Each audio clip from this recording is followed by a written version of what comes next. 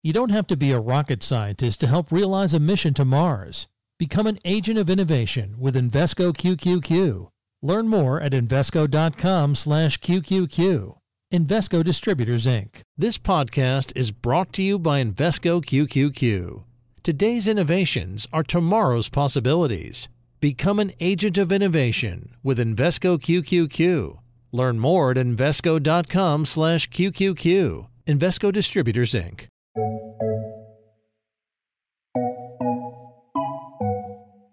Welcome to Trillions. I'm Joel Weber. And I'm Eric Balchunas.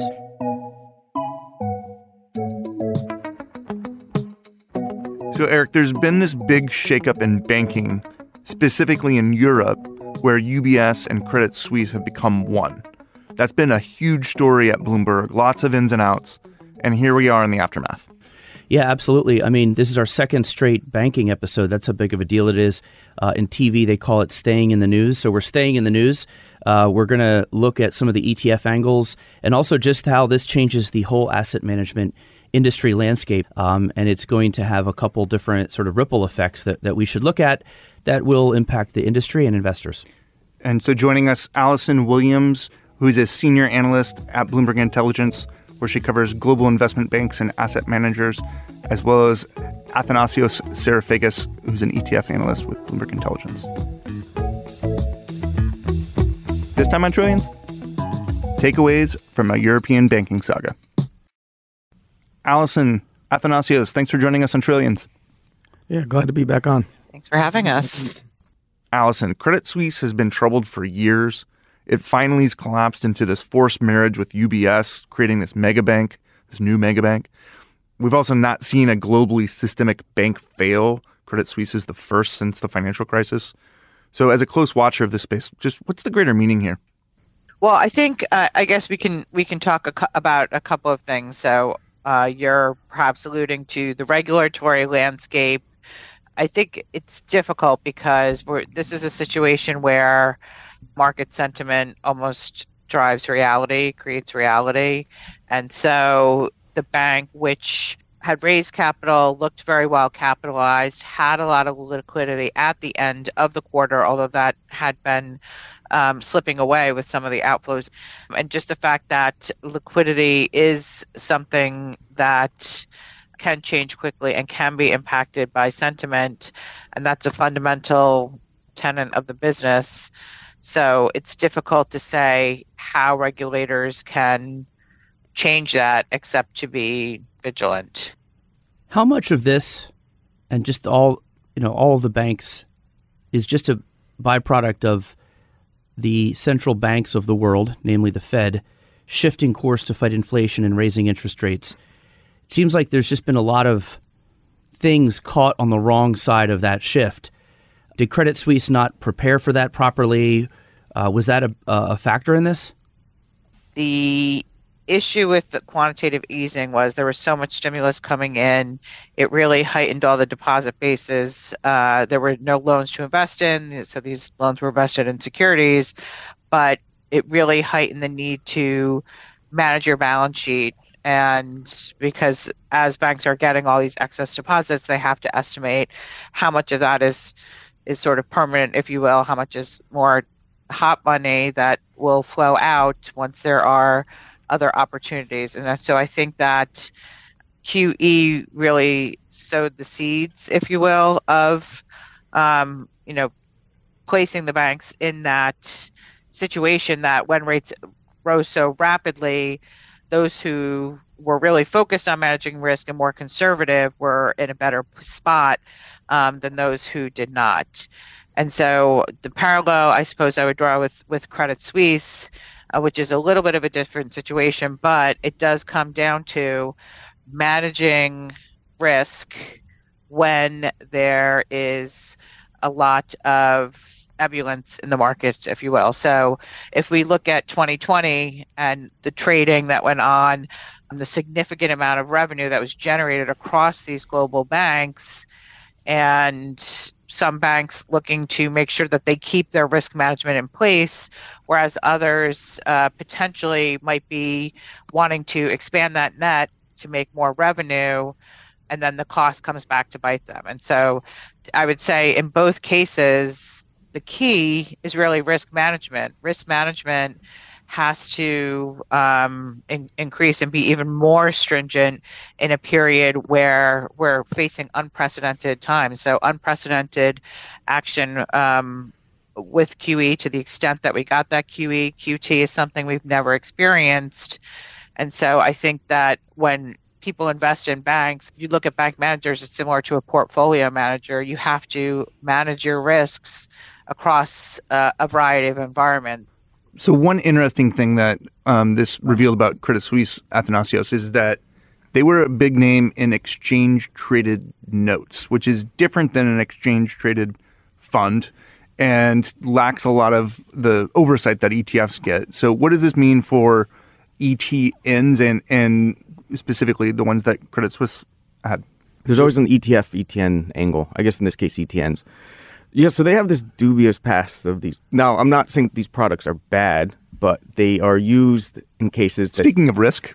They want to give you exposure to areas that may be hard to do in an ETF. So they want to use leverage, or they want to give you exposure to some frontier market. So if you remember that XIV product, which was the inverse Volmageddon, that was a Credit Suisse product. They had TVIX, which is a levered volatility one. That's a Credit Suisse. That was the one my dad used, by the way. So he can. Yeah. So there's an audience for it, right? People that like leverage. Yeah. Eric's dad, probably. Just quick backstory. My dad asked me what ETF will go up the most if the market crashes, because he thought Hillary Clinton would win the 2016 election and the stock market would sell off. And I said, well, TVIX. But you cannot hold it. No, you can't. And not only did Hillary not win, the market didn't crash, it went up, and he held it. So everything that went wrong with him. Anyway. By the way, this is a whole episode. We interviewed our dads. It was called Our Two Dads. We interviewed Eric's dad, who tends to like risk, and my dad, who less risky. But the real key factor with these is not even the exposure. It's that it's essentially a note, right, backed by the bank. And so if the bank, something happens... No, it's one of those things that you don't really think about. Like, it's like, it's 2023. When's a bank going to go under? These notes are probably pretty safe. But this was a reminder that, you know what, this is a risk that you need to be aware of. Now, considering that UBS also has ETNs, it's probably the best partner, like if this business is going to live on, because they also offer them here too. I would suspect either, they're going to change the name. It's pretty unprecedented, so I don't know if maybe they want to close some of the smaller ones or if they're going to redeem them and just keep the UBS business. Eric and I were actually talking about this. I think at first glance, I said ETNs are done. Like, I just think people are over them. When we studied in the past what happened in 2008, COVID, people love leverage, they love juice, and these things have endured on even despite some of the hiccups. So maybe not the Credit Suisse ones as much, but I think ETNs are still going to be okay after a lot of this. Yeah, ETNs, I feel, have just found a way to survive, like a cockroach or something, because they were first used to go places that ETFs couldn't, like India. Then when, that was, you can get to India now easily with the stock market. So ETFs. So if you have a choice, ETF or ETN, all else equal, people pick the ETF. Yeah. But the ETN at first offered that. Then they offered a tax treatment that was a little more favorable for things that held futures or MLPs. So that's why you see some of the commodity and VIX ETNs popular. Now it's leverage, because a lot of ETNs have come out that offer 3x leverage, and you can't do that in an ETF anymore. So ETNs have been creative. I think they should try a Bitcoin ETN. I mean, it seems like if the SEC is okay with leverage happening at 3x in the ETN, maybe they'd be okay with the Bitcoin. That's just a little sidebar. But I do, like you, I think, and in Europe, they've always been pretty big. So I think they're 10 billion. That's not big, but they've overcome expectations, I think, and they keep hanging around and finding new ways to live, for sure. Allison, I want to go back to you on a question. We talk about this is a big merger. I was looking at the sort of leaderboard of asset managers, and I think, we all look at BlackRock as number one, Vanguard number two, but with this merger puts them at number three, or am I wrong there? Like, how big is this new company going to be? Well, it depends on, I guess, if you're looking at the wealth or asset or the combined businesses. I think if you're focusing solely on wealth, it will be second behind Morgan Stanley.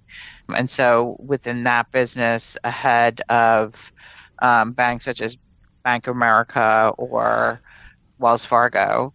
If you're looking at just the pure asset management business, it moves them closer to a top 10, perhaps number 11, from being a top 20. You don't have to be a rocket scientist to help realize a mission to Mars.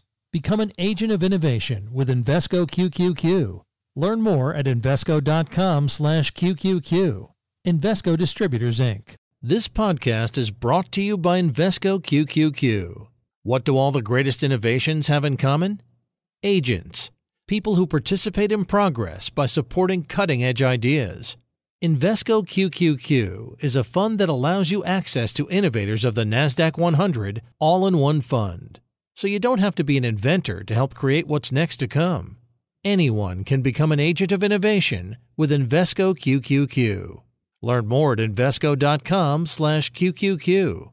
There are risks when investing in ETFs, including possible loss of money. ETF risks are similar to those of stocks. Investments in the tech sector are subject to greater risk and more volatility than more diversified investments. The NASDAQ 100 Index comprises the 100 largest non-financial companies on the NASDAQ. You can't invest directly into an index. Before investing, consider the fund's investment objectives, risks, charges, and expenses. Visit Invesco.com for a prospectus containing this information. Read it carefully before investing. Invesco Distributors, Inc.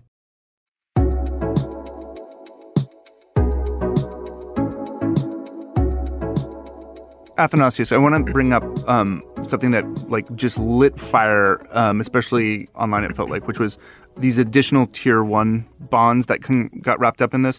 Quickly, what are they, and where does this net out for investors? Because it turns out that they were wrapped up in a lot of exchange traded funds. Yeah, so it wasn't just the ETF impact wasn't just their ETF business in Europe, but also where were their Credit Suisse bonds in ETFs.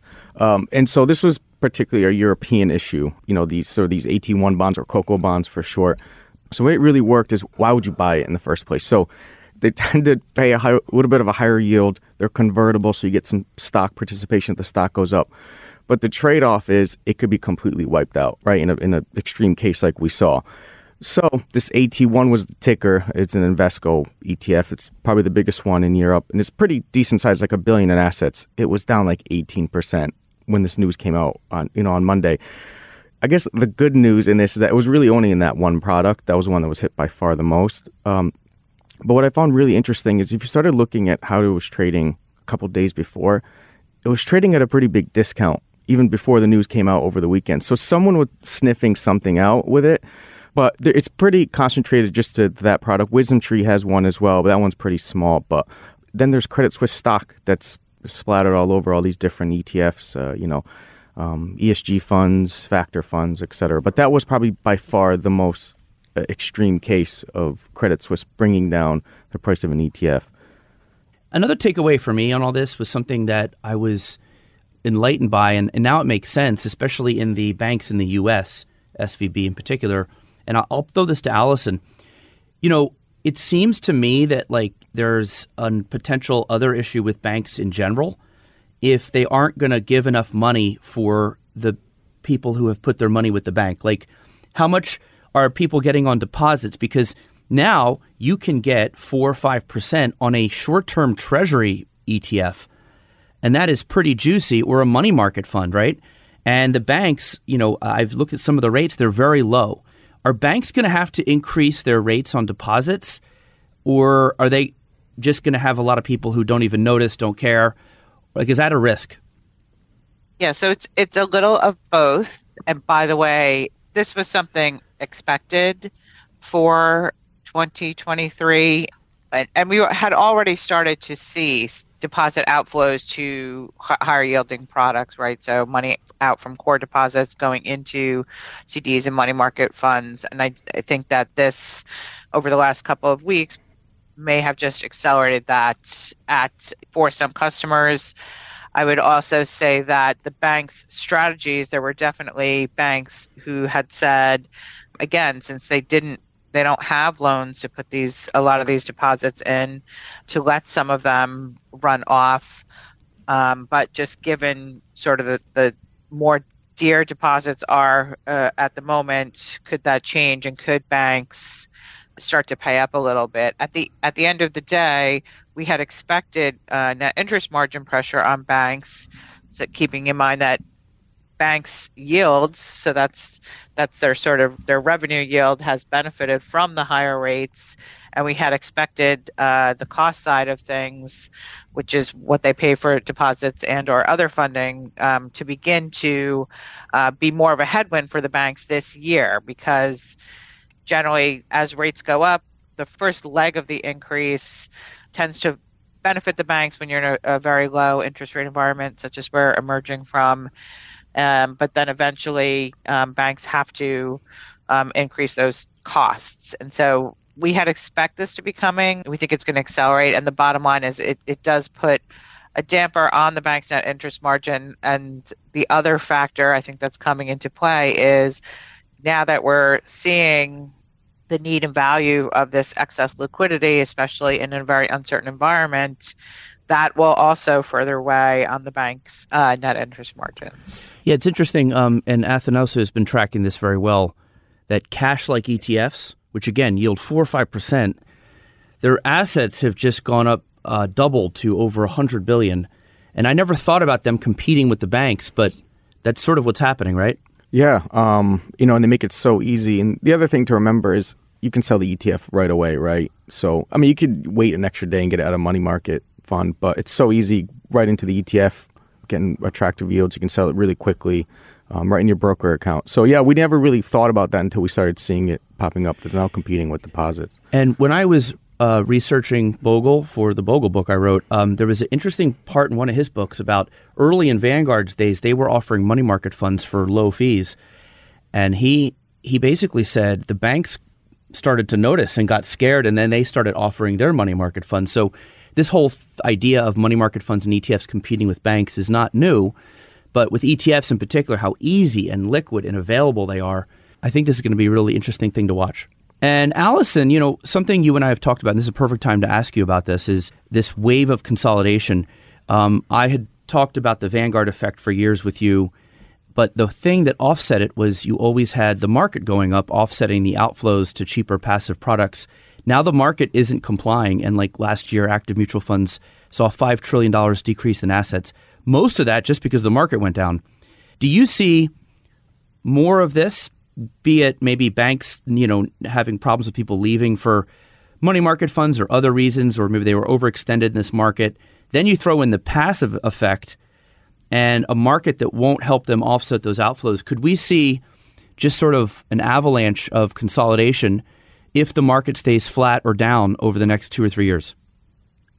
So I think, Eric, the question is this a choppy market period, or are we going into a sustained downturn? Because I think managers are not going to make or not going to want to make decisions about their long-term future because of a tough temporary period in the markets. But to the extent that managers do change their mind and feel that they are entering into a new period, a new paradigm where you're not going to see the market boost that we saw over the last decade or so that really helped the revenue and the earnings of the managers. If managers believe that the longer term future is worse than the past, then I think that's what will require them to reevaluate their options.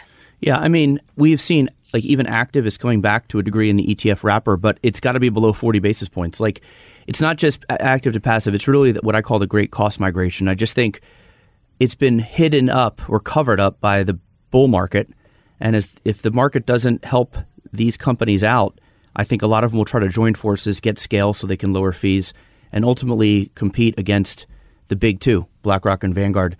And that includes banks. Although banks are lucky they have alternative business lines. And as you said, I also think alternatives are a good place because Vanguard or BlackRock, Vanguard in particular, doesn't really do a lot there.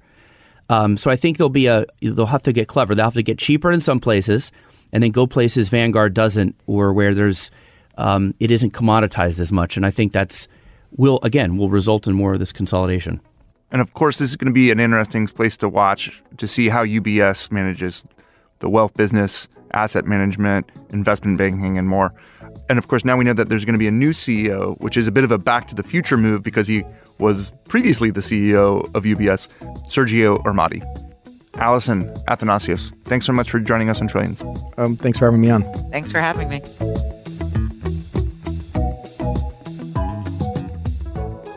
Thanks for listening to Trillions.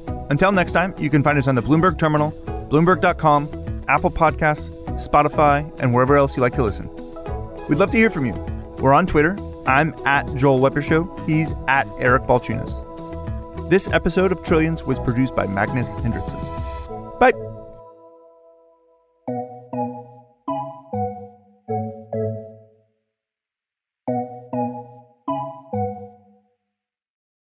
You don't have to be a rocket scientist to help realize a mission to Mars. Become an agent of innovation with Invesco QQQ. Learn more at Invesco.com/QQQ. Invesco Distributors, Inc. The countdown has begun. This May, 1,000 global leaders will gather in Doha for the Qatar Economic Forum powered by Bloomberg, held in conjunction with our official partners, the Qatar Ministry of Commerce and Industry and Media City Qatar, and premier sponsor QNB. Join heads of state, influential ministers, and leading CEOs to make new connections and gain unique insights. Learn more at QatarEconomicForum.com.